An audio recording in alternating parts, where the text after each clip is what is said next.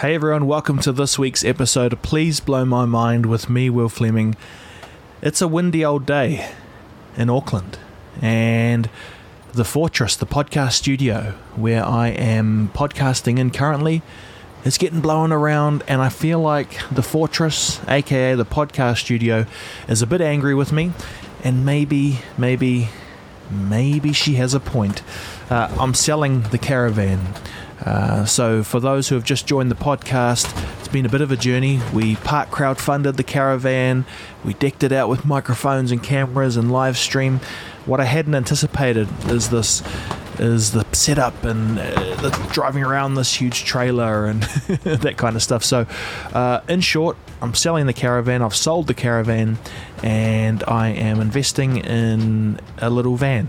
And I'm going to make a tidy little studio in a van, and I'm going to drive that around. So that's just keeping you up to date. It's been an interesting journey, this idea of having a mobile studio.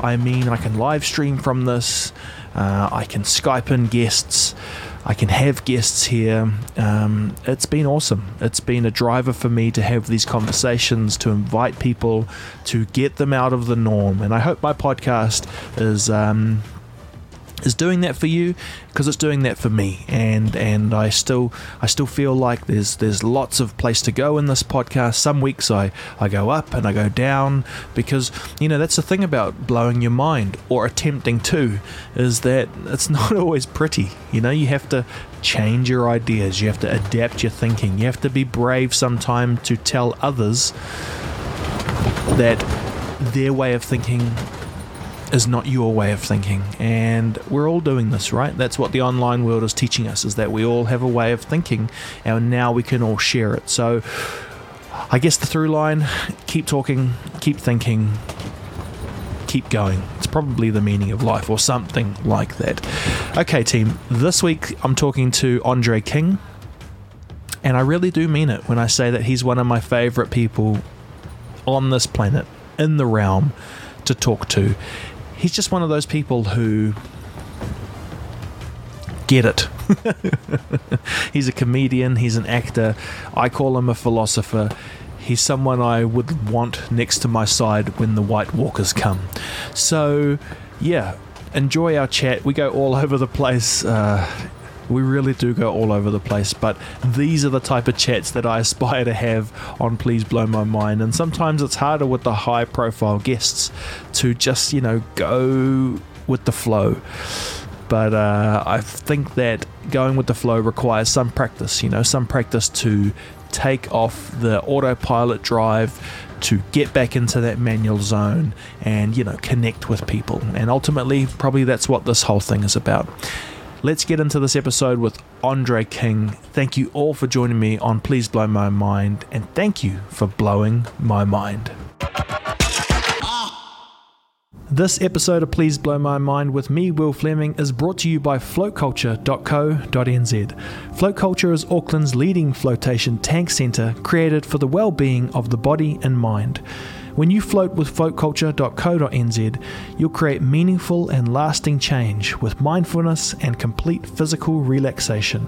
Floating will become an integral part of your busy lifestyle. Float Culture is motivated to ensure that the entire experience achieves maximum relaxation, happiness and relief for you. So if you want to be part of the float culture scene in New Zealand, visit floatculture.co.nz to book your float and blow your mind right now. As a very special offer to you, the Please Blow My Mind listener, you'll get 20% off your next float by using the promo code MINDBLOWING, all one word. Visit floatculture.co.nz and book your float today.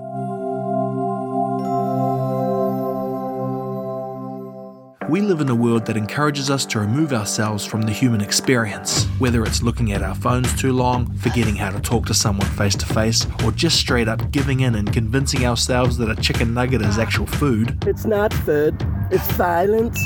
I don't know about you, but this freaks me out. So I've started a podcast, my antidote to this silliness. It's time to blow our minds. My name is Will Fleming. Welcome to my podcast, Please Blow My Mind.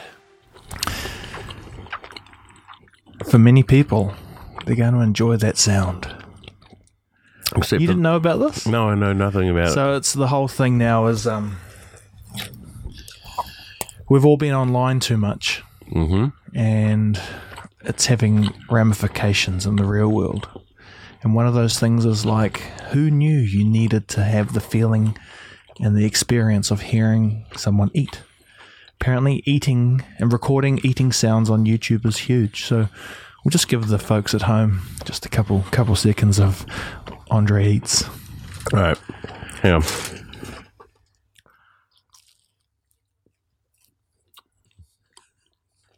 I'm going to join in.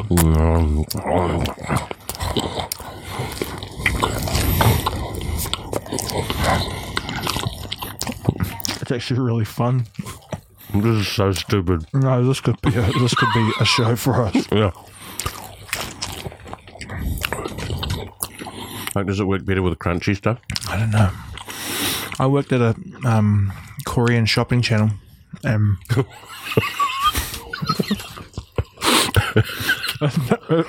not the funny part. It sounds like the beginning of a joke, though.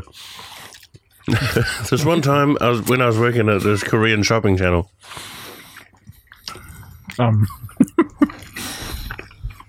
It was a bit of a joke, to be fair, but Koreans are really big, so they told me I should start a YouTube channel where I eat. There's like super celebrities over there who get paid to sit down and have different types of food. I'm telling you, man, there's something in that eating thing. It's like we're built for that too. And I'm serious. Like, I gave up competitive eating a long time ago. You did competitive eating? No. Okay. It just looked like it. It looked like I was constantly in training. Like we were running out of time. Yeah. Yeah. Yeah, like I can remember once I went to Dreamworld. Yeah. And ate 2 whole roast chickens by myself in like 20 minutes. Yes, you did. Yeah. And I had a 2-litre Coke because there was this other guy. I was over there on a rugby tour. Yeah. And the guy that I was being billeted with, he basically laid down the challenge and said, I can eat more than you. And it's like, whatever. And he's like, no, I can. It's like, okay. Well, then, look, there's a roast chicken place over there. Let's go and get some roast chickens. Yeah. And he looked at me and went, chickens? I went, well, I'm not sharing mine with you. He goes, oh, okay, fine. So he went up and bought a chicken. I went, what are you doing? It says you said you wanted to get some chicken. I said, chickens. He's like, what? I went, 2 chickens, man. Get 2 chickens. He's like, I'm not buying you a chicken. I said, I'm getting 2 chickens too. We are having 4 chickens for lunch today. He ran out after the first chicken, man. True. He ended up having to carry that chicken around Dreamworld all day. There are people walking around going, oh, look, it's that chicken guy. He's down to the carcass. But you nailed your 2 chickens. Oh, yeah, man. Yeah, because that whole thing with the Coke, and it's like a little hack, eh? It's like a little... There's certain things in life, where it's like, apparently the scientists who created Doritos created them in a way that they would dissolve in your mouth after 3 chomps. And they didn't want it to dissolve at 4 or 2, had to be 3 or something like that. And they had worked out that if it wasn't exactly that, your body would your body would create a thin layer of fat film on the top of your mouth, which when you eat fat, it's exactly what it does. At a certain point, fat doesn't taste nice anymore. It's delicious, and then your body's like, no, I've had enough, because it's its way of regulating. But they hack all these things. That's exactly what a sausage roll is. And that's what Coke does. Just keeps hacking. It hacks you so you have to eat. Let's get back to hearing some Andre Eats. Some of that hacking. Andre, while you eat, I want to tell you a couple of things. Okay, tell me something. One, you're one of my favorite people just in the world. Nah, just because, like, if the White Walkers are coming, if winter is here, I'd like an Andre King next to me. Because here's what I like about you. I can hold a door. That, okay. but also, you're smart and you're really tough. And I feel like those are two things. I only have one of those things. I'm only really tough. I'm not either of those things. That's not true. Well, there's a fine line between smart and not smart. Okay, what about street smart then? You know, like if the White Walkers are coming, you don't need to be like E equals MC squared. You need to be like, we need that sharp stick put onto this little thing to create a weapon. Andre, you would deliver on that. I do know where to find a ton of like obsidian. What's obsidian? Oh, that stuff that they... I don't know. Come on, man. It's volcanic glass. Okay. Is that what that kills the... Yeah. Okay, sweet. No wonder I didn't like Season 8. Did you like Season 8? I did not. Okay, can we get into that? So should we just preface spoilers, all that stuff? So if you haven't seen Season 8, if you're yet to watch Game of Thrones, pause, go do that. See you in another realm. Let's get into this because I've had some big arguments with friends. Okay. What did you argue about? What's obsidian? No.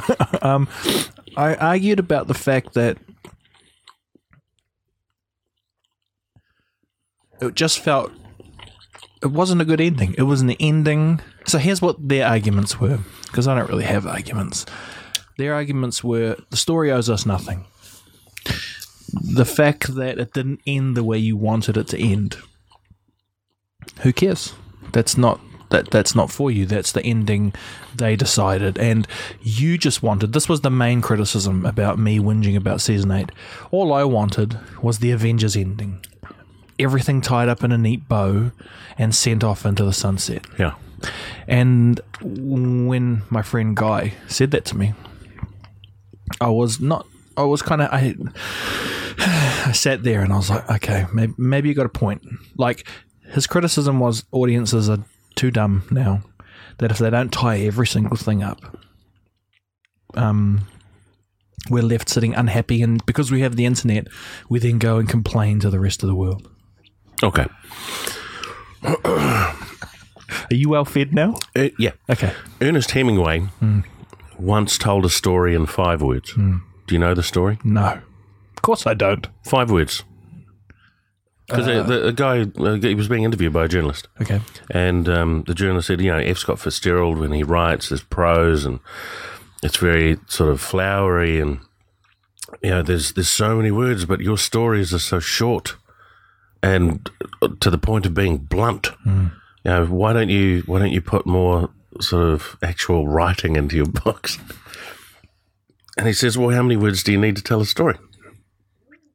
And he says, 5. I can tell a story in 5 words. And the journalist is like, bullshit. He's like, okay, for sale. Baby's cot. Unused. That's it. From those 5 words, you can extrapolate that there was a baby.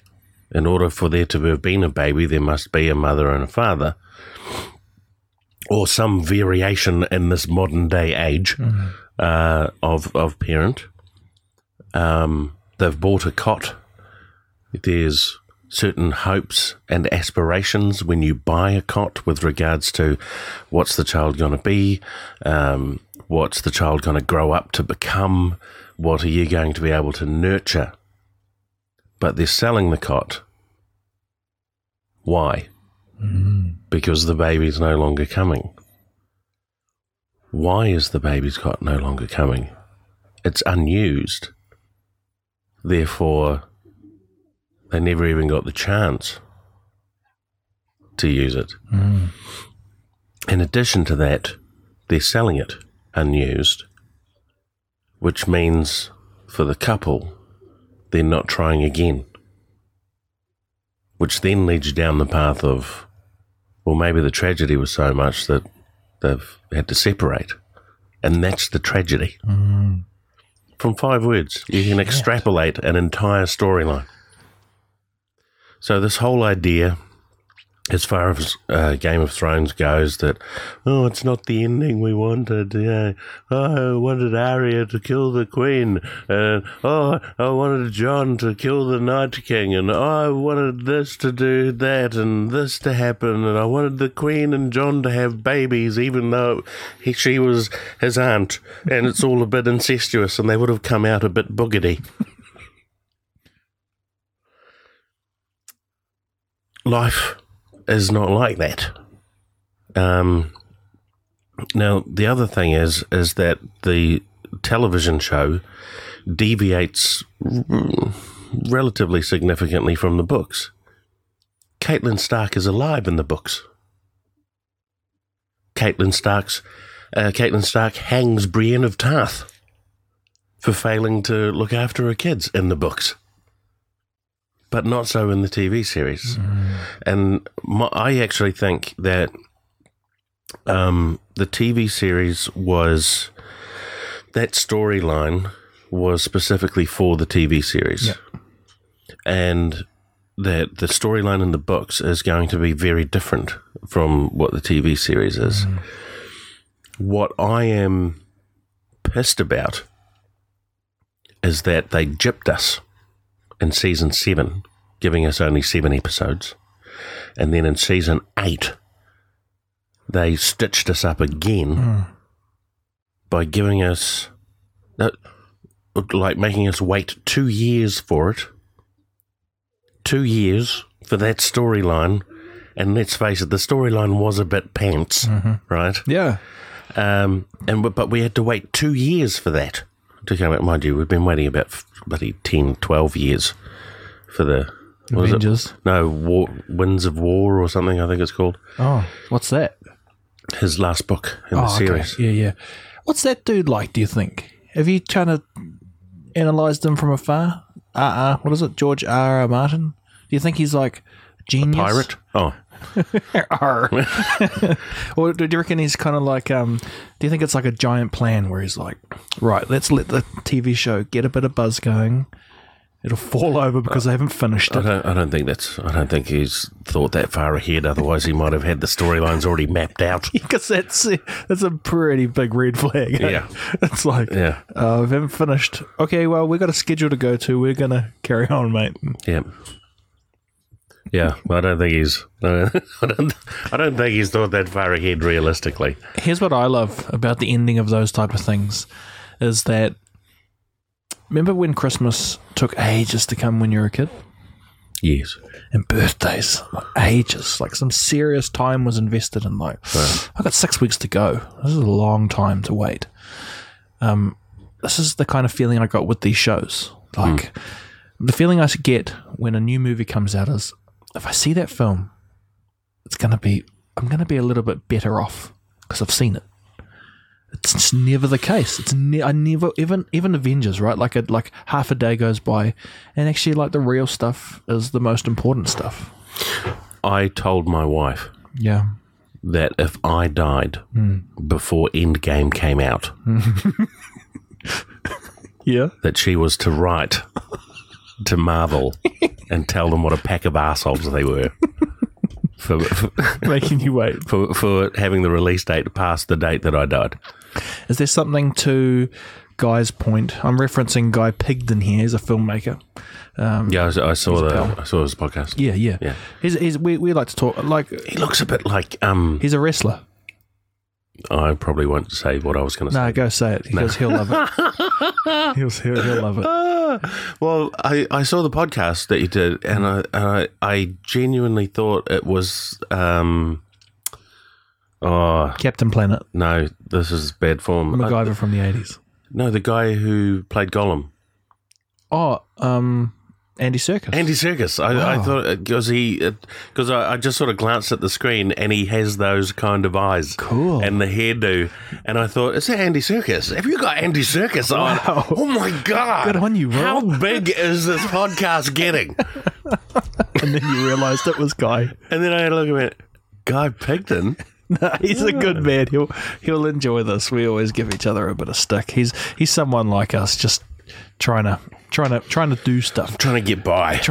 We're all trying to get by. And this is where the podcast fits in, because this podcast will help people get by today. I hope so. Yeah. I mean, that's the only way. Otherwise, what's your options? Just sitting around listening to videos of people eat. No, you're just sitting around. That'll help you too. Not if you're real hungry. Anyway, don't. Yeah. Sorry. Like, not a lot of airplay in Ethiopia. I'm picking. No. Oh, no, it's fine. I am full by osmosis. I'm joking.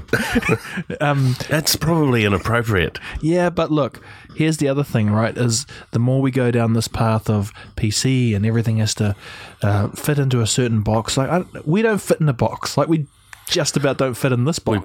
We almost don't fit in this box. We can't, since we first spoke, a lot's changed in the world. We probably caught up 2013 or something for our first kind of podcast. And the world was a different place back then. You could fart and it was still funny. It's still funny now. Yeah, maybe it is. Don't do it. I'm not in the mood for that kind of funny. Yeah, because it's 2019.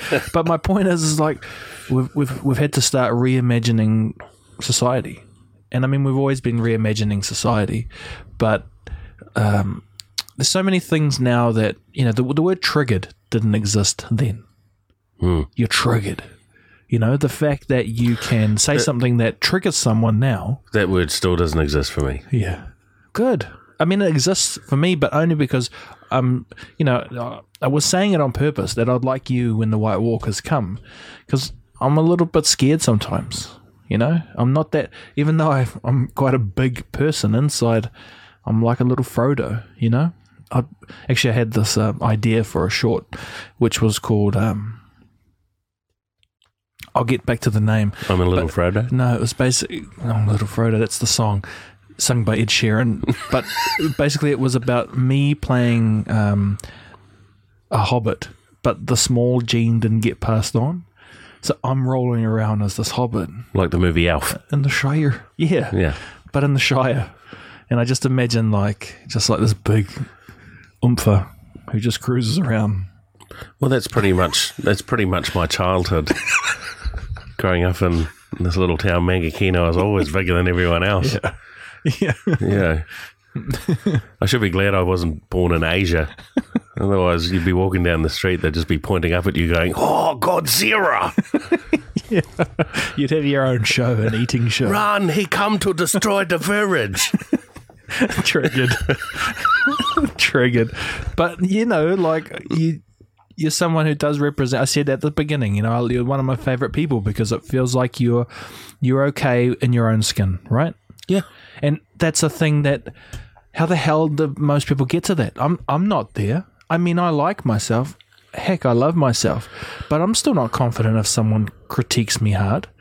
I'm still not confident to stand up and if I had to stand up in front of a lot of people and say, this is what I believe and why, I actually don't know what I'd say. Well, the thing is, right, there's pretty much nothing anyone can say to me at this point that I haven't already thought about myself. Right.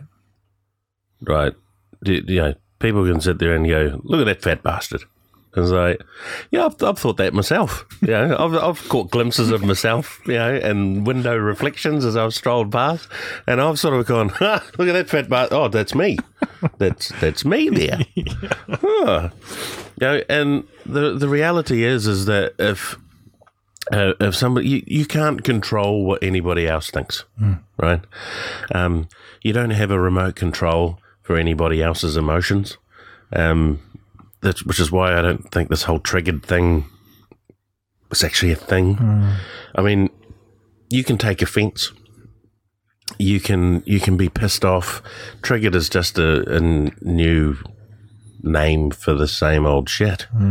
But whether or not something I say pisses someone off or triggers them or they take offence to it, and...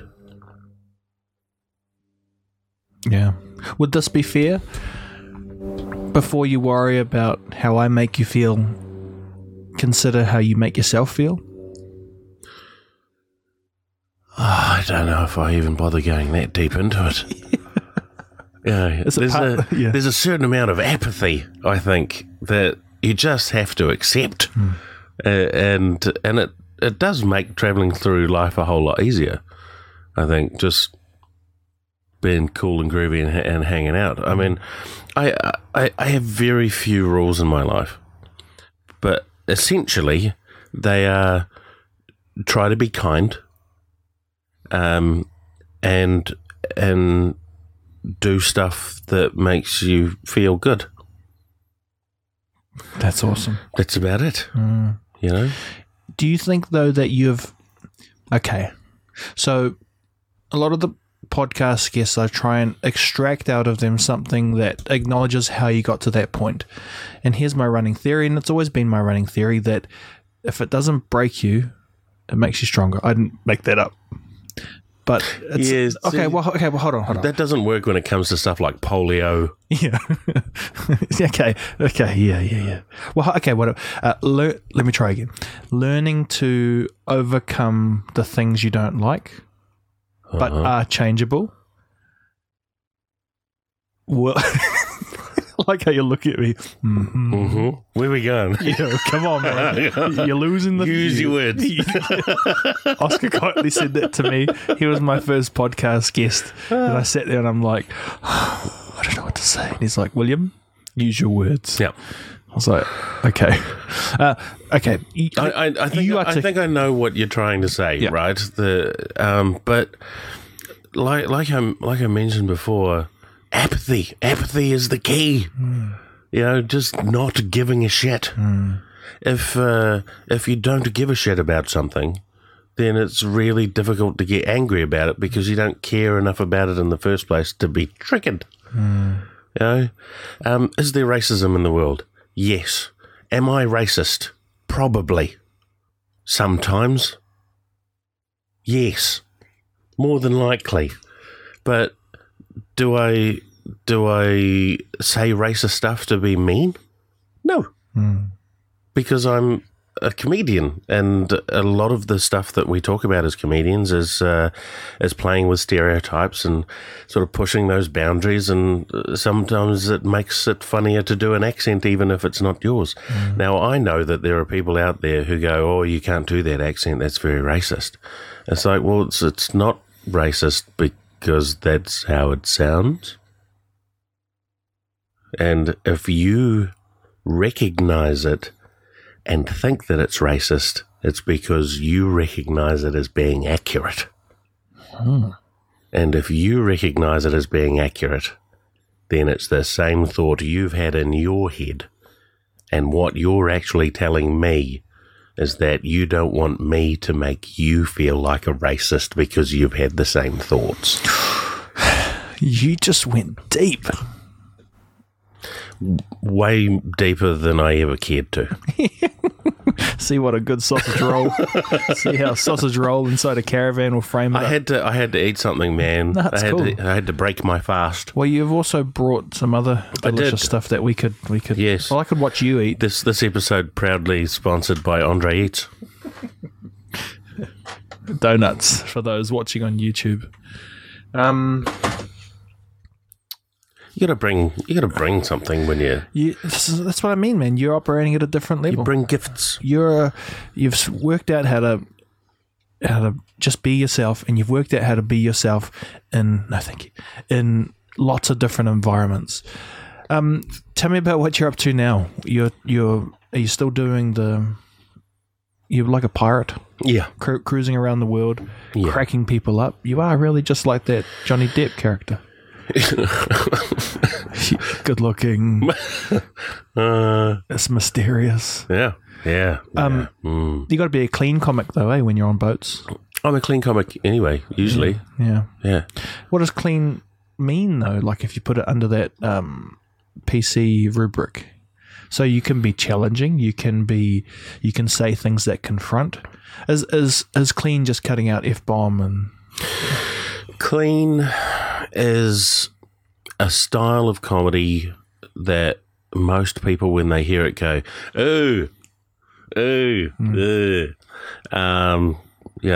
because they have this sort of image in their head of clean comedians being like the saccharine, sweet kind of 80s TV sitcoms where everything is canned laughter and they're really shithouse jokes.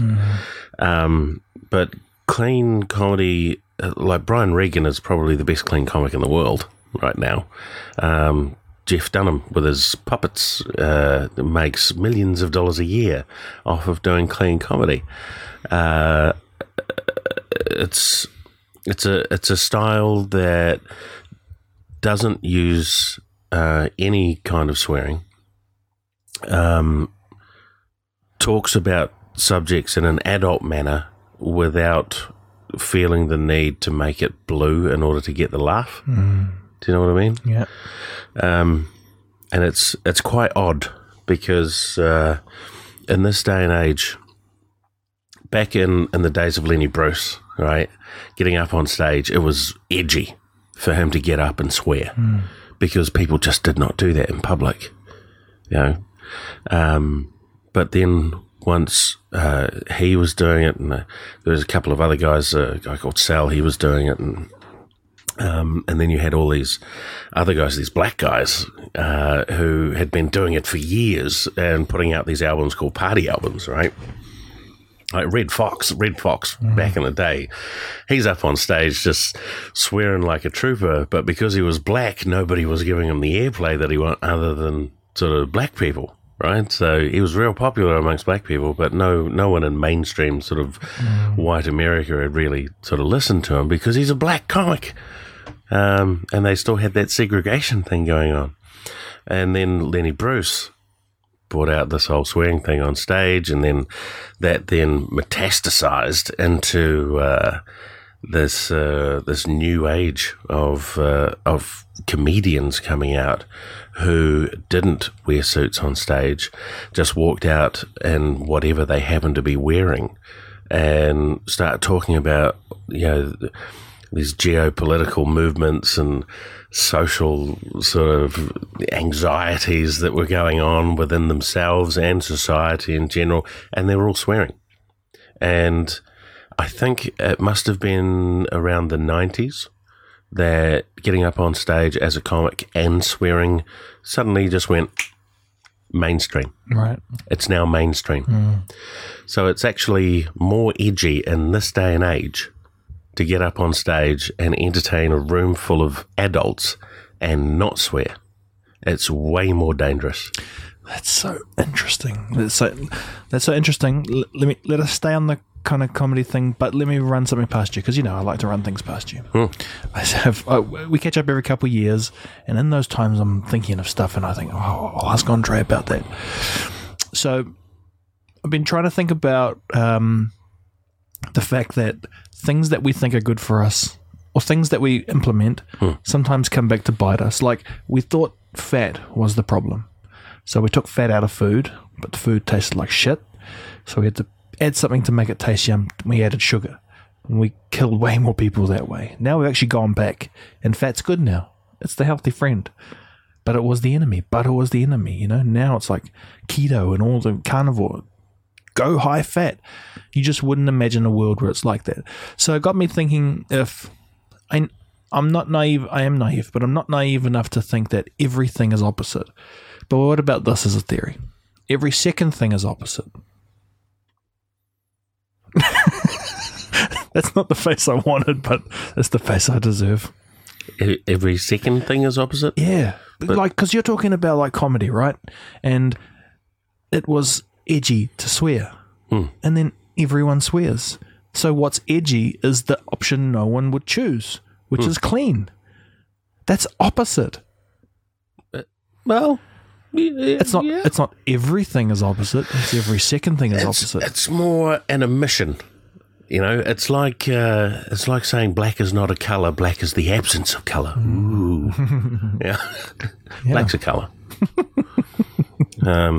If it's in a packet of paints, if it's in a packet of felt tip pens, it's a color. True. Right. Yeah. Okay. All right. I'll think some more. They actually have to add black dye to that felt tip pen. True. In order for it to be a black felt tip pen. Yeah, yeah. So clean comedy. Is that challenging when you're? I mean, because what's the audience when you're playing to like a ship full of people? Well, you have to take into account that a lot of the people on ships are older. They're atypically Caucasian or Asian, certainly down around this neck of the woods. And, you know, they have a relatively high level of education, but they are on holiday. Mm.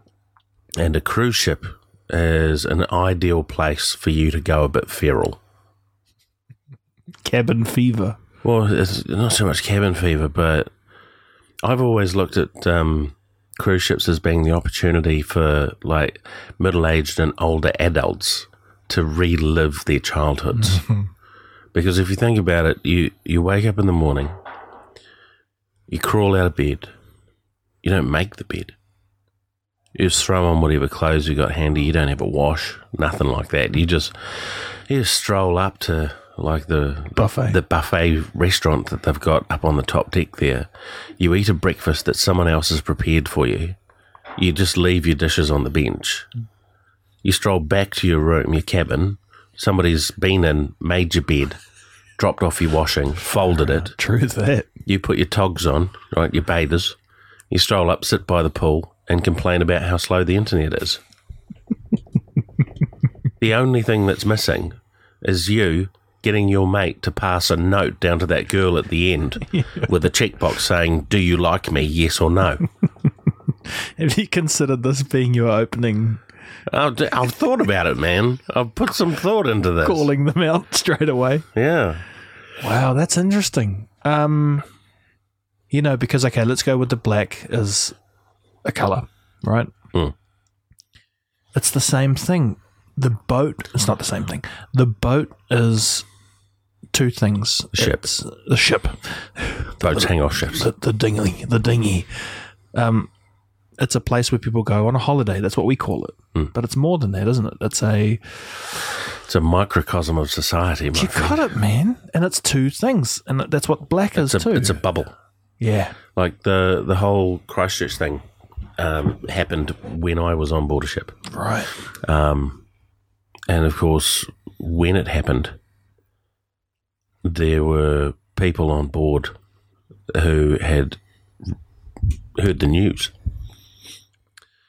and told me about it, and then asked me if I'd seen the video. Oof.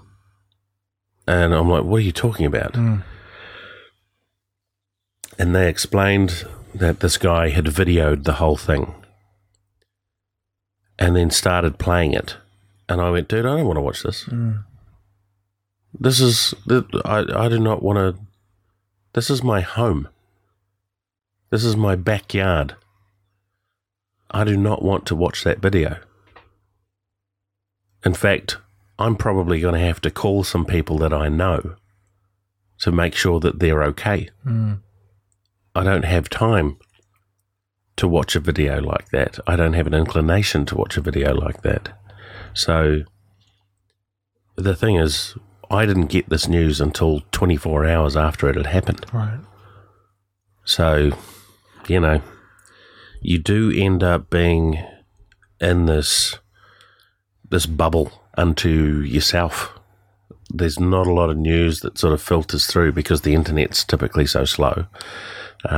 Overall, though, is that a healthier place for you? Or, you know, if you're thinking about self-managing kind of your mind and that kind of stuff, because I imagine it'd be pretty hard to not go nuts at the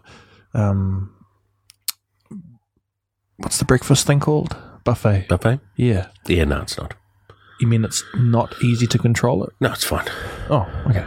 Yeah, You just get used to it. well, when I first started, it was like, wow, this place is amazing. Yeah. And every morning I got up, had a big breakfast. So bacon, eggs, toast, baked beans, French toast, cups of coffee, followed by a couple of Danish pastries and another cup of coffee and a few cigarettes. I've got smoking, by the way. Have you? Do you miss it? Yeah. I've got a theory Every on day. smoking. Can we talk? We'll just pin smoking because I want to come back to that. Yep. Every day. I would have that for breakfast. And then I noticed, these pants don't quite fit very well anymore that I'm performing in. So it's like you have to train yourself into treating the ships more like a floating gymnasium than a floating restaurant. That's how we have to treat social media, eh? Hmm. Because it's the same thing. Is it? I don't know. I'm just wondering if it is. For our mind, it's basically a cruise. And you're on Social media? Yeah, you're on the ship, and you don't have to clean your undies or wash your bum, or you don't have to stop eating if you don't want to. You can just keep going and going and going. And then eventually we just don't like it like that. Anyway. That's an interesting analogy. Will's just... Yeah. Yeah, Will's been... Yeah, you can tell I've been waiting 2 years to speak to you. Social media is the big breakfast of... that's a great name for a podcast, actually. Yeah. I think it would be a great name for our podcast because it kind of means we could eat on it as well. Mm. I'd like that. I'd like nothing more than to have a studio where me and you go to. High fat. We could get Keto. New Zealand Dairy to sponsor us.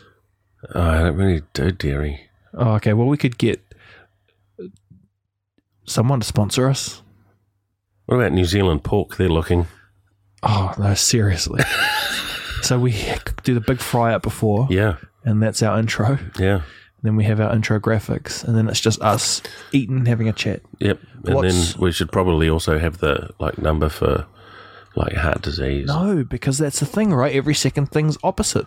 Now that we're just eating that and we cut everything else out, it's like apparently... Yeah, but it's the cutting everything else out. Yeah, that but because you get unlimited fat, right?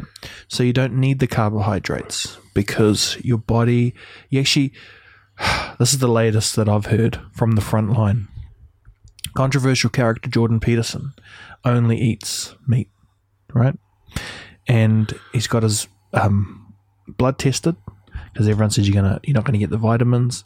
It's come back through the bloods that your body just takes what it can and produces the rest for what you need. So you can get everything out of meat. If you're a vegan, apologies. My sister-in-law's a vegan, and I said to her one day... You know how they say you are what you eat? I want to be a piece of meat. But if you eat vegans... Yeah.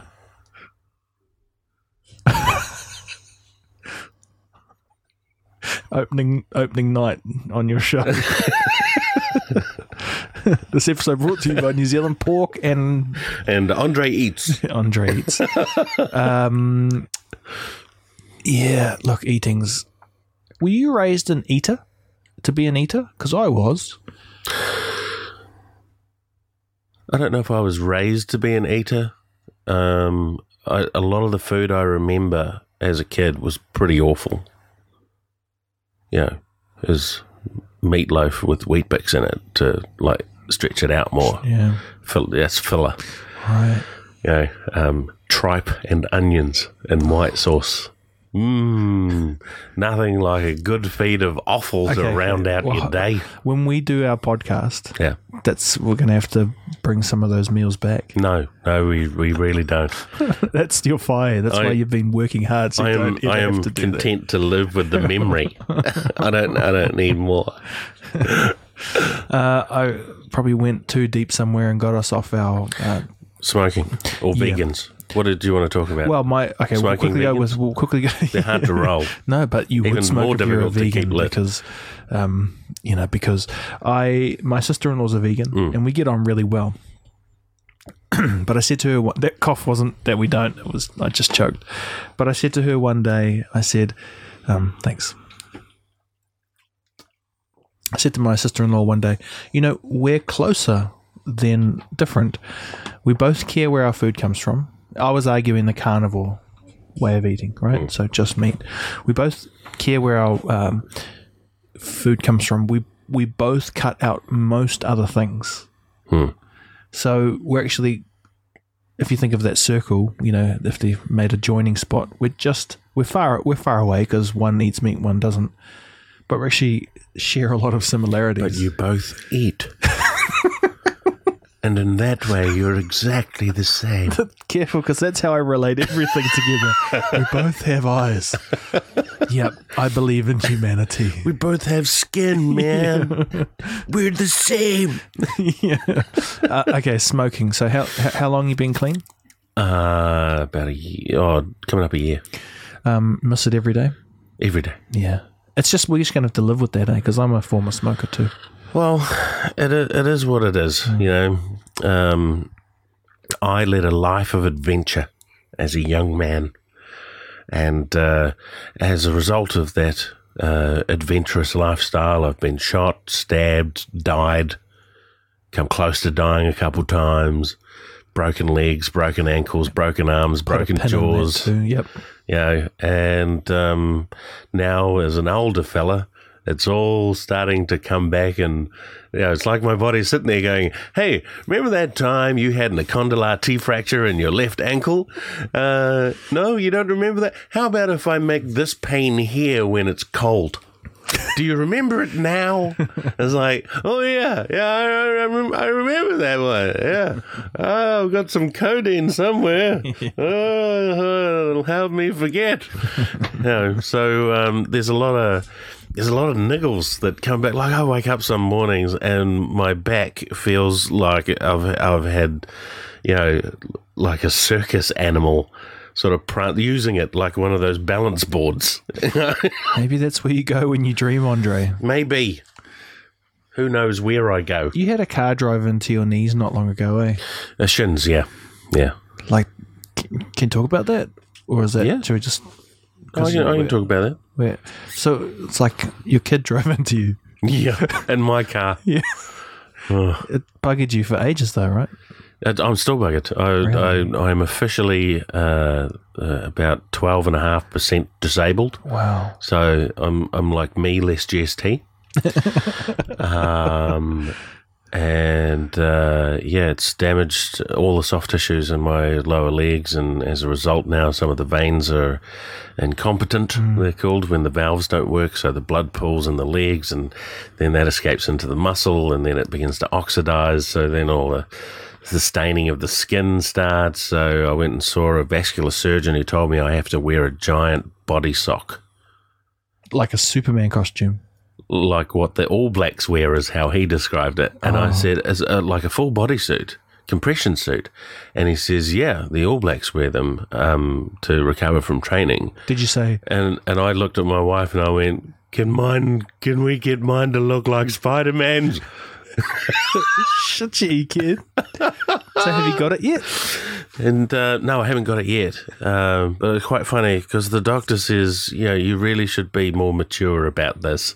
And I said, well, if that's your opinion, you can get out of my fort.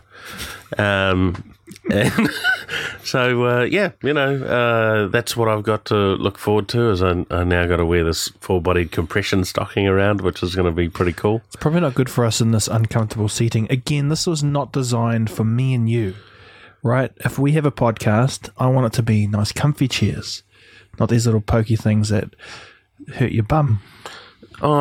My bum was sore before I got here. Yeah, okay. So we'll go into that in another episode.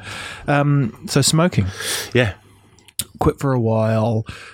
Smoking is one of those things that if you haven't smoked, it's hard to understand that you still want it, even though you're not physically addicted.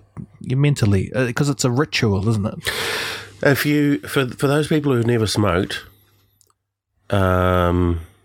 imagine that it's like picking your nose. You know you shouldn't do it in public, but every now and again you get that hankering, that little itch in the nostril there that says to you, there's something hard and crusty up there and it's got to go. Satisfying. And you can't stop yourself.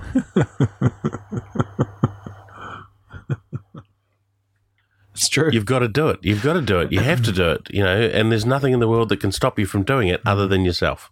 Reminding yourself constantly, don't pick your nose in public today. Don't pick your nose in public today. Don't pick your nose in public today. And then every now and again you forget to say that to yourself, and you'll be sitting down at Burger King eating a burger, and all of a sudden you feel this greebly thing in your nostril, and you absent-mindedly just end up sitting there. And then you realise, I'm falling off the wagon. I'm picking my nose and pulling again. That's what's like smoking. It is. It's like smoking. And having an itch in your butt crack that you're not allowed to scratch. Why would you not be allowed to scratch your butt crack? It's your butt crack. Who else is going to scratch it for you? True that. You got to see. I have a theory that we're like genetically men are closer to dogs than the great apes. Yep. Right. From a genetic perspective. Because and the reason why I think this is because we are men, and as men we are animals, and as animals, when we itch, we scratch, and it doesn't matter where we are, what we're doing, And I've done this on stage, right, where I've actually said we could be at a funeral, and if we've got an itch, we're giving it a scratch. It doesn't matter that it's a funeral. I mean, and you could literally be up on stage in front of 400, 500, 600 strangers. Just scratching you. So you can get deep down into the undercarriage too, and it makes your eyes go like that a little bit. Oh. I think we've just added a segment to the eating show. Exactly. Mm-hmm. And that's like dogs. Dogs do that, right? It might also be the reason why, as men, after we've had a scratch, we feel the need to smell our fingers afterwards too. I don't know why, but that's definitely a dog thing, isn't it? That's got it. Like, you don't often see monkeys sort of having a scratch around and then going. There must be some reason for that. We must be seeing if there's any danger. Well, some dogs can smell cancer. Exactly. What are we looking for? I don't know what we're looking for. Laziness. So the remnants of last night's steak. Carnivore diet. This episode brought to you by Pork New Zealand. So here's one of my latest running hypotheses on smoking. Uh-huh. It's a bit like, okay, should we just preface it by smoking is really bad for you? It kills heaps of people. Now that I've said that. Although I do think that child obesity rates have skyrocketed since they stopped marketing to kids. Yes, and I wonder if depression is... Yeah, because when I was a kid, I smoked enough to at least be thin. And probably it gave you lots of mindful moments. Yeah. And that's exactly what I was going to say, right? We're taking away the smoking thing. We also took away micro breaks. We took away small talk conversations with people. We took away this quick influx of a drug that, not the tar, the drug, the nicotine. That just kind of got you to that next phase of the day. And I think, like the fat taken out of food, you have to replace it with something. So I wonder if we're replacing that now with, let's say, jumping online for 30 seconds. Even the physical action of, you're looking down, you're isolated, not to mention whatever jungle's happening on the internet. So I'm not saying bring back smoking, but I just think that, we just need to we're in this zone of taking things away. This is what I was talking about earlier with regards to apathy. Can you define apathy for me? Because I don't know what it means. It is the concerted effort of not caring. Okay. Or having any effort whatsoever. But is that... What about for you, though? You got to care about you, don't you? Yes, but to what extent? Well, yeah, okay. So do you have to care about yourself to the point where you can't leave the house without spending 2 hours doing your hair and makeup and making sure that your beard's been trimmed to exactly the specifications that you had the day before, and all of your clothes are pristine and new or fresh out the box, and you've got to drive this kind of car and live in this neighbourhood and this kind of house? Some would say yes. Yeah, or maybe that's not the makings for a happy life. Yeah, but when you're putting these self-imposed rules on yourself, isn't it like a way to not be that dog you're talking about? What's wrong with being the dog? Well, it's like a dog. Dogs don't pay rent. Yeah. Dogs catch their own food. You know, they spend their days hanging out in the sun, going out, arguing with other dogs, fighting occasionally, coming home, having sex with hot bitches, like literally. And then they come and hang out by a fire somewhere. Yeah, but didn't we agree that we feel like we want to be humans? Didn't we agree being humans to this like modern world of having connectivity worldwide, and the fact that you can go on a boat and float and be safe and know you'll be... Yeah, look, I never got a Euler agreement for being human. I never got an end user license agreement. You know, I never signed for any of this. All that I want to do is get through it as best I can. Now, on that point, we've talked a couple times in the past, but I think it's worth revisiting. What's the word? Apathy? Do you think it's apathetic? Yeah. So do you think the reason you are able to understand this word is because you died and came back? Like I talk a lot in this podcast about mind-blowing moments, right? Yeah. And I try and extract the game changer, the moment where you will never be the same. And then I try and invite the guest to share that. So I will be poking and prodding because I think we need to archive this story for you and your family. But this idea that you've been to the edge and you've come back. And oh, dude, I was gone. Yeah, that's what I mean. I was over the edge. But see, I was back home. Yeah. Okay, we'll come back to that. You go. Apathy is a lack of feeling, emotion, interest, or concern about something. Apathy is a state of indifference or the suppression of emotions such as concern, excitement, motivation, or passion. So, see, but it's like moderation. Like everything in moderation, including moderation. So be apathetic, including apathetic about apathy. That's why every second thing is opposite. Yeah, I think so, to a certain extent. You know, it's opposite. Oh, sometimes it's not. Every second. Oh, sorry, I got it wrong because it's second. Yeah. You know, I when I was in the UK, I loved Krispy Kreme donuts. Krispy Kreme donuts, I loved them. And when I found out Krispy Kreme were coming to New Zealand, I was like, I love Krispy Kremes. And then Krispy Kremes came, and I got like a box of 18, and I just went, I remember these from the UK. It's so good. I don't feel very well. And now, you know, like 5 years ago, a box of 4 Krispy Kremes would not have survived the first 3 minutes of this podcast. But now I'm looking at them and saying, yeah, I can have one or not. I don't care. Yeah. There's a certain amount, like, and I've listened to your podcast, and I've listened to your guests and all the motivational speakers, and you know, I'm so glad that they're Kiwis as well, because if they were American over here going, you gotta do it, you gotta get out of bed, you gotta attack the day. Oh! I don't think I could deal with that. You know, Kiwis are more understated. You know, you've got to do it. You've got to get out of bed. You've got to get out of bed, and you've got to attack the day if you want to. Yeah, but you know, you can attack the day in different ways. You can take the time to, like this morning, I was 10 minutes late to get here, but I rang you to say that I was running late to get here. It's not a big deal. You're such a comedian, though. You comedians, like, I've interviewed a few of your kind. We are a different breed. You care about little weird things, like making sure if you've said to someone something that you honour that. Yeah.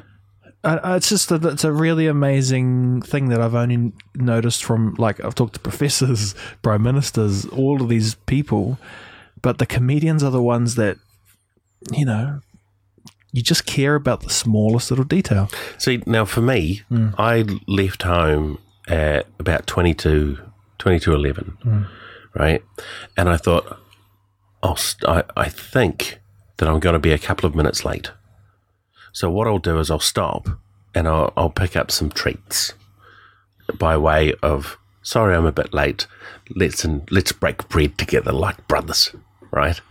And then, of course, there was a whole heap of rigmarole that occurred, and then I seemed to catch every red light on the way here, and it's like, I'm going to be way later than I thought I was. I'm glad that I've actually stopped to pick up some sweet treats, to hand them out, so that I'm not just showing up empty-handed going, hey, I didn't care about any of it. It's being selective with what you care about. I just think that comedians are so thankful when people dig their stuff. And you've forever I said to you on the phone that I've put all my eggs in hope. I hope that whatever we've created that makes us not dogs and whatever we are today, I hope that's enough for whatever needs to be done so we can continue living. I hope it's enough, I don't know. What? Why? Well, why? because... Why do you do that? Because I quite enjoy... I think I'm an example of someone who's got through without I haven't died and come back, Andre, right? I haven't had too many horrible things. Well, I've had some horrible things. That's what I mean. Like, I've had just enough things that I could get over, and keep going and enjoy most moments. I've spoken to guests who could only live in the past and the future. Like, Andre, I'm an example of someone who, if done right by people around me and you push through the door, I only live in the now, and it's not a bad place. And so that's my hope, is that all of this bells and whistles, we got phones and technology, drives us that more of us can live without the fear that, it must have been horrible not knowing where your food's coming from, and still people live in the world like that. But for example, if you had to grow a crop, that's not something you work out today for tomorrow. That's something you have to work out yesterday, a long time ago, so that... Yeah, but that's something that you have to work out yesterday, a long time ago, for a reward that you're not going to reap until the future. So you're living sort of both in the past and the future, and your present is filled with toil and labour and work and stress and anxiety and worry. Yes, but that's no way to live. No, but that's what we've done in this, because we're not dogs and because we don't have to scratch our nuts and smell it, even though we choose to. Isn't that one of the jokes? Why do dogs lick their paws? Because they can. I thought it was because they couldn't make a fist. Because, if they could make a fist, what? They don't have thumbs. But how are they going to make a fist? Anyway. So the whole point was so that we could live in the now, so that we didn't have to worry, right? So that the modern world was supposed to make us not worry. Okay, it's not working out that great, because it seems like worry is at an all-time high, suicide's at an all-time high, depression's at an all-time high. You know what it is? Yeah. Technology has given us time, right? And I think you had Wade on, and he was saying that technology has given us this time that we have to all sit around and behave like philosophers, thinking about shit. And I think to a certain extent that's true. I think we as human beings have a tendency to define our very existence by the misery that we endure. There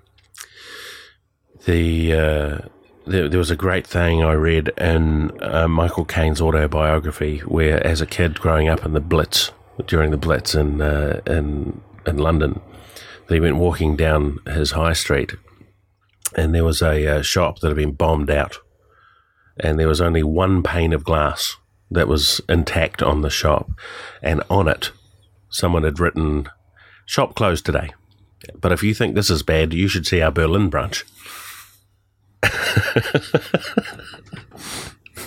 I read that, and that tickled me. It really did. That's the level, the sense of humour that somebody still has, despite everything around them being destroyed. Their livelihood's gone. Their way of life has changed. Probably irreparably. Well, one pane of glass. I mean, if that was me, if that was my shop and there was one pane of glass left, I would have broken it. Just so that it was uniform. Otherwise, it would have just pinged my OCD. So, I think technology in this day and age has freed up a certain amount of time. Now, the problem that we've got is that we don't have, our generation doesn't have a Great Depression. Our generation is not running off fighting wars. Not in New Zealand. Our guys, our soldiers are all off on peacekeeping missions. They're, for the most part. There's a few that have sort of bolted on to other armies, sort of in other places. But we don't have this big thing to occupy our time. So as a result, all we see are the little niggly things that need to be changed. Some things are absolutely 100% accurate. They do need to be changed, like same-sex marriage. That needed to be changed. Those laws needed to be repealed. Abortion laws, they need to be changed so that it's not illegal. A woman should have a right to choose what happens with her own body. And then there are other things that perhaps cater to minorities that would be nice, but are impractical. We've gone from having 2 genders to having multiple genders. I'm okay if you want to identify as whatever gender you want to identify. I've got 2 18-year-old kids. I'm still waiting to find out what gender they decide they are. But do we really need 9 different toilets? Regardless of what gender you choose to be, do you not shit and piss the same as the rest of us? And isn't the cleanup the same? Aren't we the same people, man? We've all got to eat. Don't we both have eyes? Yeah, I mean, it's... Probably just should be one toilet, right?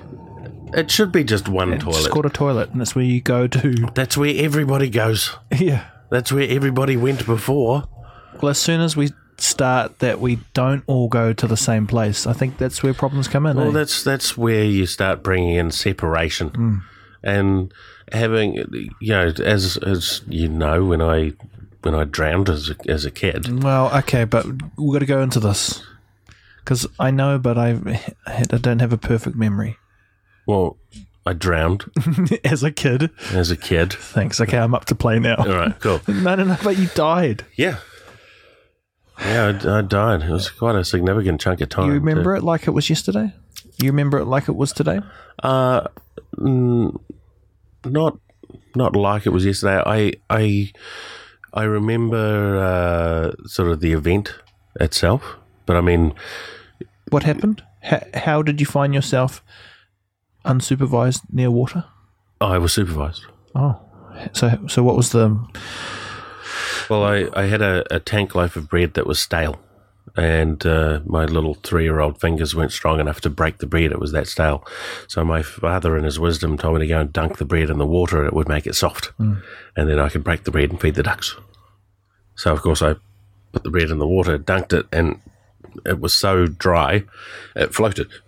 It didn't take on any water, so I pushed it underneath the water, at which point it got very heavy and very soft very quickly, and I could feel my hand closing through it, and I thought, oh, I'm going to lose my bread. So, of course, I leaned over further to try and get underneath it, but then lost my balance and went tumbling into the water. And apparently my dad didn't notice, because I ended up chest deep in weed, and could see the duck's legs, sort of feet paddling away from me across the top of the water. I remember thinking, well, that's pretty cool. And in the distance, I could see all this weed growing up and from the bottom of the pond. And I thought, oh, that looks like a forest. And then I thought, I bet there's treasure in there. That was my first thought. Wow. I bet there's treasure in there. I bet somebody's been out on this pond on a boat and they've dropped something like a gold watch over the side. And I could be the one to find it because I'm here now. Oh, but I need to breathe. because I'm holding my breath, but I feel like I need to breathe. So I took a breath and just went, and then went, I can breathe underwater. How come nobody told me I could breathe underwater? So I took another breath and went, this is amazing. This is a game changer. I had no idea that I could breathe underwater. So I'm like sort of just trying to cruise around, breathing underwater. And then I started to get like tinnitus, ringing in the ears, like a high C. Just but it started off real quiet. It was like real subtle, you know. And then I remember my vision sort of fading from the outside, sort of just getting darker and darker and darker. And as the vision got darker and darker, the ringing in my ears got louder and louder and louder until there was no vision. It was just darkness. And the noise was deafening. It was absolute, just a cacophony. It was mind-bogglingly loud, to the point where I began to realize that it wasn't just a high C, it was every noise that had ever been made in the history of the universe, all being made at exactly the same time. Oof. And once I had that realization, it became so loud, it was silent. There was nothing but the noise. And then the darkness, it was like I was being pulled away from the darkness. Like if this was a screen and it's completely black, it's off, and I'm here in front of it, that's all I can see. But then after death, it was like sort of floating further and further and further and further away from it.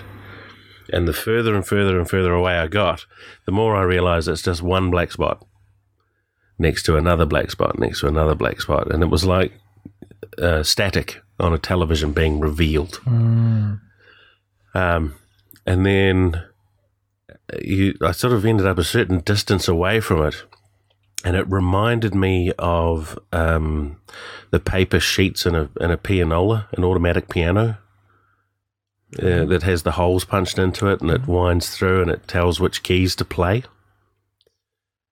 And I remember looking up at this one dark spot there and going, that's my spot. This is the noise of the universe, and that spot there, that's my spot. And as soon as I had that thought, I moved towards it. But I didn't have arms or legs. I was just consciousness, if you like. I wasn't hot, I wasn't cold, I wasn't scared, there was no fear. It was just the realization that that was my spot in the noise. That's where I belonged. So, and I ended up inside this, like, divot, this recess sort of thing, and I was face down in that, and I said, I'm facing the wrong way, so I turned around, and as I turned around and looked out, it's the universe. I could see stars and gas clouds and nebulas, and bearing in mind, I'm 3 years old, so I have no conscious knowledge of this. I have no training in religion. I can barely string, single syllable words together at this point. And of course I look over to my left and there was another one of these pods. And inside it was a person.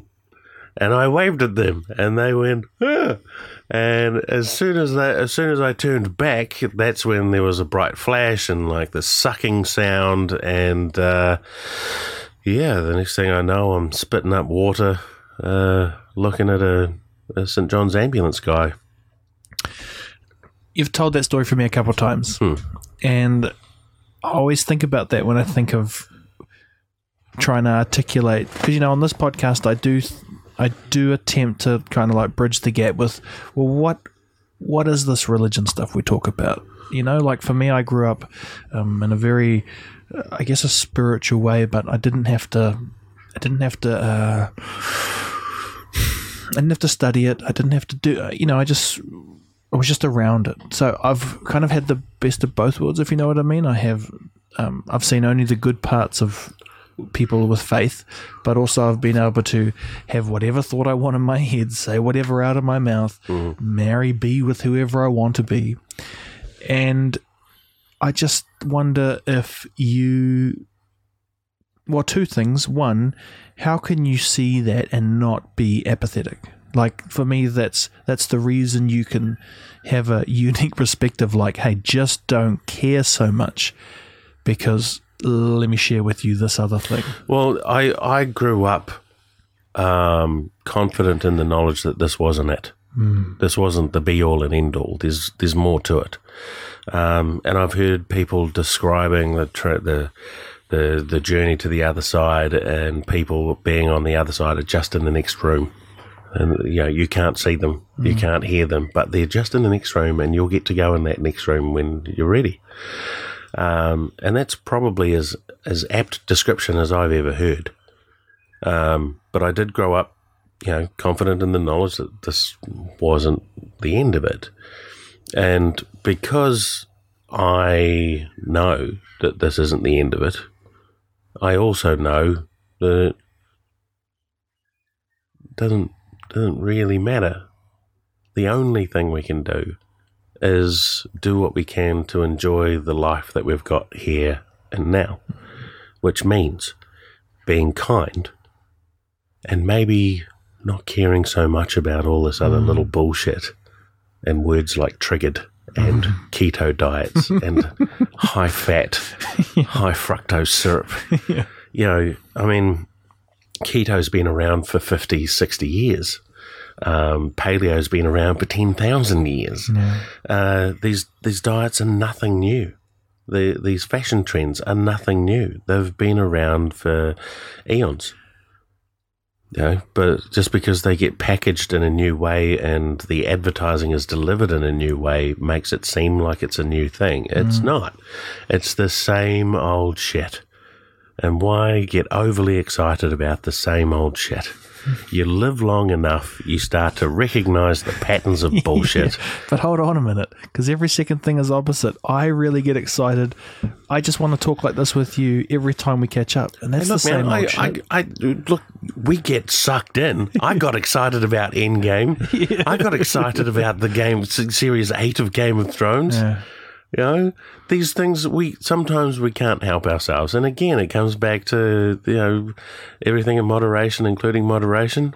Be apathetic about everything, including apathy. Was that your mind-blowing moment as a 3-year-old? Or do you have something that's kind of... I've had several mind-blowing moments. That was not one of them.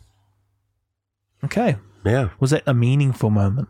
No, that was just a moment. I didn't know, my 3-year-old self didn't know that other people didn't have the same experience. In fact, it was so not a moment for me. I don't even know if I really told anyone about it.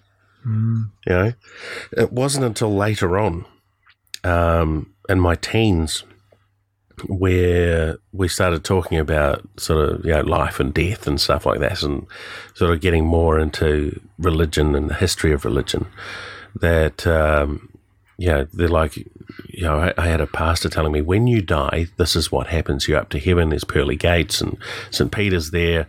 And of course I'm looking at this guy going, no, none of that happened. And he's like, no, it's in the Bible. Yeah, it's the Word of God. And it's like, well, then the Word is wrong. Did he actually write it? Oh, no, men wrote it. But man is fundamentally flawed. It says that in the book. So if men wrote it, then there's a chance they got it wrong? No, they can't have got it wrong because God told them to write it. Like, but you ever played Chinese Whispers? Like, what if God just whispered to them, hey, man, I want to write a book and say, have you heard anybody eat lately? And maybe that's what God was saying. Have you heard anybody eat lately? And the guy's sitting there going, what? You want me to write something for people to read lately? Yeah. Okay. What do I write about? You shouldn't wear cotton and wool together. You'll die. You got to cut the tip off your son's dick. That's going to be a soundbite. It's like, come on, man. there's like, Yeah, I get it. It's just- But what are we talking about here then? What are we saying this is, bro? Is it that you can't define it? Is it that the closer you try and put things in a box, life doesn't exist that way? Like, it's something like you have, back in the old school days, you had 24 pictures on your camera. It was your job to try and take one picture, maybe that came out good, or a series, but when you try and capture life, it's just too much. It's too vast, it's too big. It's too vast, it's too big even for us. Yeah. And that's what we're battling with, right? We're trying. The only place you've got to go in your head is to say, well, it's nothing, because it's too big to control then. I'm trying to find a practical way for people to manage this thing, like, regardless what we think, us now, we know stuff, right? We think we know stuff. We think we know stuff. We're aware of how Hey, fast it is. I'm aware now, in this day and age, that my memory, my recall of that event when I was 3 could be way off base. For all I know, that's a hypoxia-induced vision of a potential occurrence when one passes over. Yeah, like like they say, a series of signs. Yeah. A series of things. But yeah, maybe it because it is both of those things, bro. It's the other. It's Schrodinger's cat, man. It's what? Schrodinger's cat. It exists and it doesn't exist at exactly the same time. Yeah. It's real or it's not real at the same time. The difference is that I've chosen to accept it as being true and accurate as far as my recollection of what occurs. And based on that, I've been able to sort of muddle my way through life and just try and be as good a person as I can. But I'm human, I'm fallible. So I'm aware that for some people I've been really lovely. And then for others I've been a dick. And, I'm sorry, but it's not like whoever I've been a dick to hasn't been a dick themselves at some point. So maybe you got what you deserved and should stop picking on me, assholes. Huh? I don't know where I'm going with this, man. No. Stuff is just falling out at this point. It's exactly. Well, it's the longest podcast I've had in this podcast, so congratulations on that. Oh, thanks. Thanks, man. Yeah, it's You great. get actually. You get look, we get a prize. There you go. That's the thumbnail. I'm going to send that to Krispy Kreme. Andre, this is great. It's great for the people listening too, because they're like, "What the hell's he doing?" Oh, sorry, I'm still doing the hand bodily thing. Okay. Just stroking the box. Whoa. Oh, yeah, that sounded way dirtier than... Triggered. Yeah. Everybody's triggered now. Yeah, the whole world. Do you have a mind-blowing moment?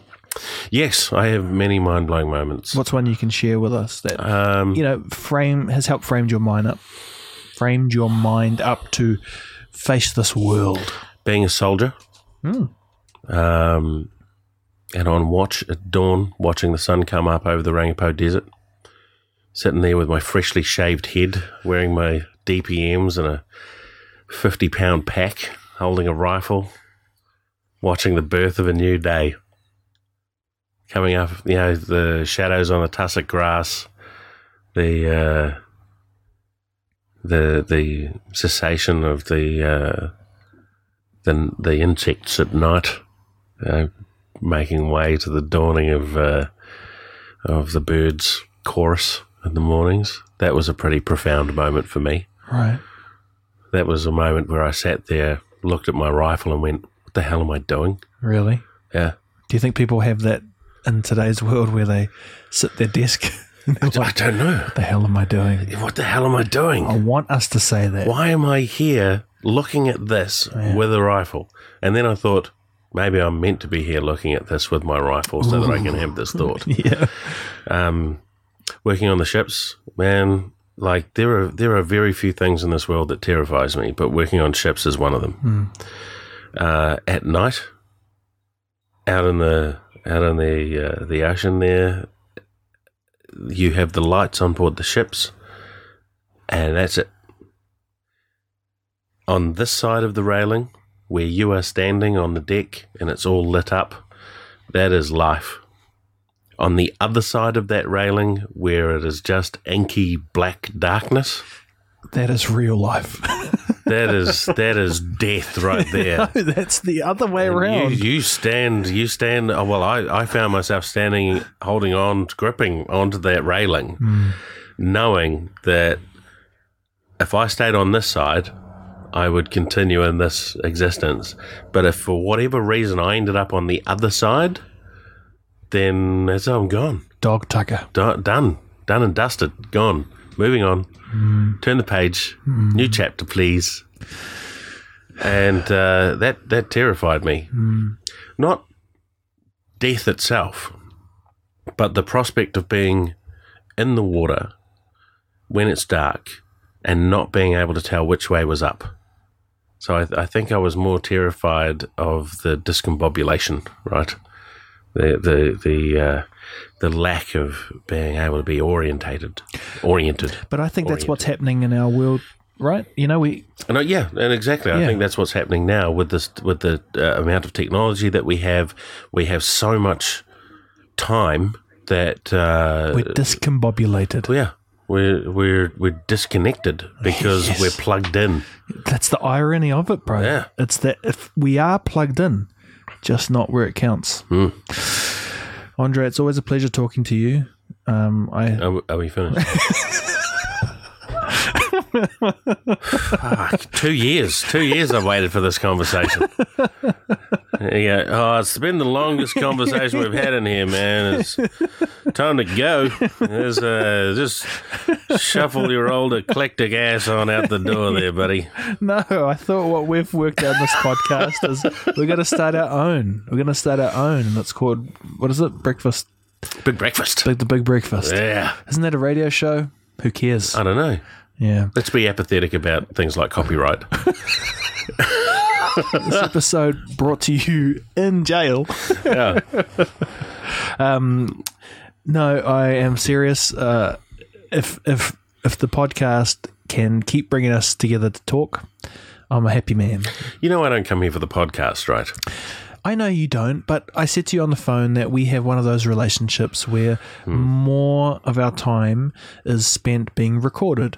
And for now, that's just like a trade and we have to make, because if, we're like adults and we're getting stuff done. And it's like, you live at sea. We You live at sea, bro. I can't just roll around. That's true. I text you and you're like, oh yeah, I'll be back on for 2 weeks in the middle of... I'm in Tahiti. I'm in west of Westeros. You are Arya. I'm trying to find Aria. Actually, I'm on the Aria. True. Yeah. Wow. On the 9th, I joined the Aria, the P&O Aria in Vanuatu. And then we've got a comedy cruise on, I think, the 21st of June. True. Yeah, so it's like 3 days, Auckland to Auckland. You should come on that, man. Really? Yeah. Okay, well, my wife's going to Germany a couple of days later. When is it? 21st to 23rd, I think. Hang on. Okay. Do you know what? Do you know something's weird? I've never been to a comedy show. You that is weird. Do you know why? Because I think it's strange when people all sit together and laugh. That makes me strange, though. 21st. So leaves on Friday the 21st of June and gets back on Monday the 24th. Can anyone book tickets? Yeah. So where should people go if they want to come along and see the king? I don't know. House of Travel. Wherever you book tickets to go on a cruise ship. Plugged like a boss. I don't have to. I don't know. I don't have to book tickets to go on this. They pay me to go on. Yeah, but this is like the moment where the audience can, I got to go check it out and book my ticket. House of Travel, search comedy. Search P&O Aria comedy cruise, Auckland. Search Game of Thrones, season 8. Search Andre King comedian at Andre King Comedy, and don't forget to subscribe. Have you got any acting stuff on the go? Yeah, man. I'm on The High Road, which is available on Lightbox. True. What's that about? It's about a rocker who's retired to Piha and started up his own radio show. And Mark Mitchinson's in the lead role. Cool. I play his mate, Kevin. Kev. Who's an arsehole. And he's more of an arsehole because Terry Huffer has basically got the hots for my wife. And as a result of him having the hots for my wife, the wife and I have divorced. Ooh. So, of course, it's a comedy. Yeah. So Mark Mitchinson's in it, I'm in it, Tami Etty's in it, Emma Thompson's in it, Kirk Torrance, he's in there for a wee bit, Cohen Holloway, who's just done just on Fresh Eggs at the moment, he's in it as well. Any thoughts on being in a Marvel film? Are you going to be in a Marvel film? You probably couldn't tell us if you were. Okay, Kevin Feige's, he's got you. Okay, I get it. Sweet as. No sweat. There's no Marvel films in my future, bro. Well, you can't say that. No, I can say that. Why? Because I wouldn't do them. Really? Yeah. Just too much? It's just, there's a lot of running around. You know. What if you just had to voice Groot? What? I am Groot. Maybe it could be like, or you could be one of the rock people like Taika. Oh, no. Yeah, triggered. This is new Dunk. You just uncle. Yeah. Okay.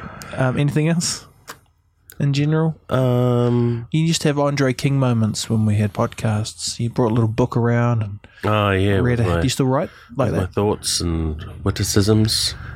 Yes. There was, did you, I did an exercise in creative writing on my Facebook page. Right. Back in, I think it was 2009. I want to say it's 2009. I'm not sure. It's 10 years ago. Yeah. Because 2000s, everything seems like it's just 2009. Yeah. It's 10 years ago. But yeah, that was interesting. It was kind of a poem, an elongated sort of epic based on a conversation with death and the previous lives that I'd had and the memories of previous lives that I'd had. Mm. Yeah. That's deep. And it was all about death, coming to sit at my table again in this life, and how this wasn't the first time we'd danced together, Death and I. You make it sound like it's all about, just don't worry about it. But I feel like there's a real deep undertone of intense meaning. Oh, look, just because there's intense meaning doesn't mean that you have to care about it.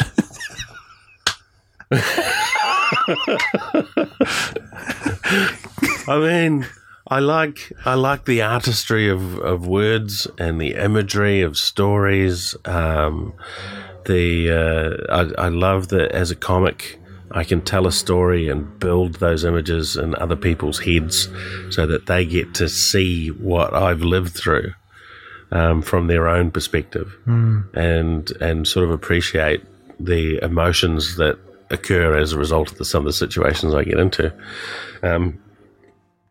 It's a form of magic, man. It's a form of magic. You're magic, Andre. I want to shake your hand. Give me a weird high five. Thank you for blowing my mind. Thank you for blowing the audience mind. And until our next podcast.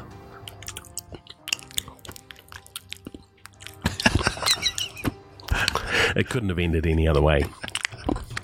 Yes, it could. Well, it could have ended a myriad of other ways, but I went with this one. Something deep and meaningful. But, well, eating is deep and meaningful. Thank you, brother. Thank you, bro.